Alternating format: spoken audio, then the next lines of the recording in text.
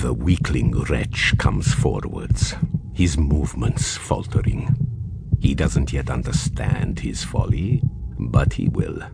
And he will die just like the others. The thrill of anticipation flutters through me.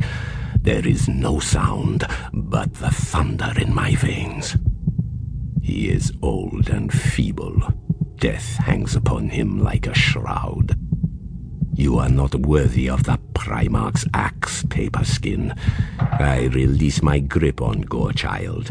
It is always difficult to set him down, for he is part of me now.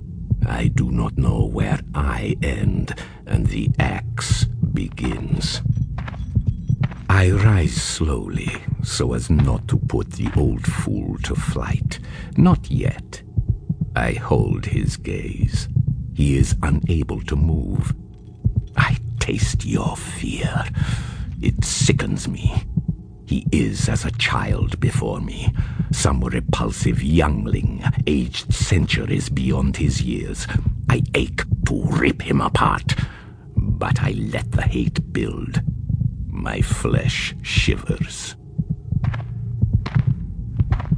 I stalk him, moving in shadow.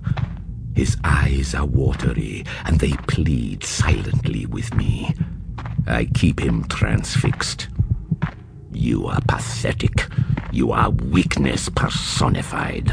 You disgust me. I glance pointedly towards the doorway. It is the only exit. I blink, and he is released. A sharp, sudden spike of adrenaline. It telegraphs his intent. Rationally, the old fool must have known he had no chance, but terror, true terror, is anything but rational. The craven wretch turns to run. It is an invitation that I cannot resist. The veil is ripped away, and I lose myself to the rage. Everything is red. Such sweet relief it is to let it wash over me, let it fill me, become one with me. This is life. This is all that is true. I am upon him in an instant. His bony shoulder dislocates under my grip. I fling him. He falls hard, carving a furrow through the red sand, and hits a pillar. Crack!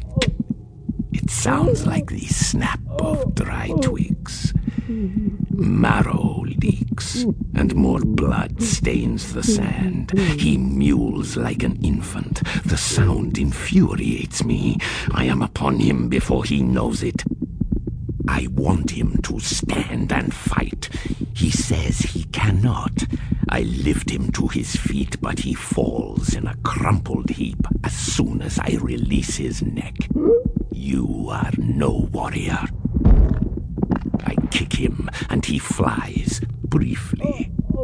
Another crack. He slides down the wall, wet and broken. I kneel beside him as he quivers and gasps in the dust. Your death will bring me no glory. My hands completely encircle his head. Your skull is fragile and brittle. He says something, but all I hear is the blood pounding like the drums of hell. Your skull is not one of those that I seek. Khorne does not want it. I tighten my grip, and his head collapses inwards like a rotten fruit. The smell is foul. I roar. Gorechild is in my hand once again, and he roars too. My earlier decision not to sully the weapon with this Paperskin's blood is cast aside. I hack into the headless body. Blood sprays from Gorechild's singing teeth. I pull him free and strike again.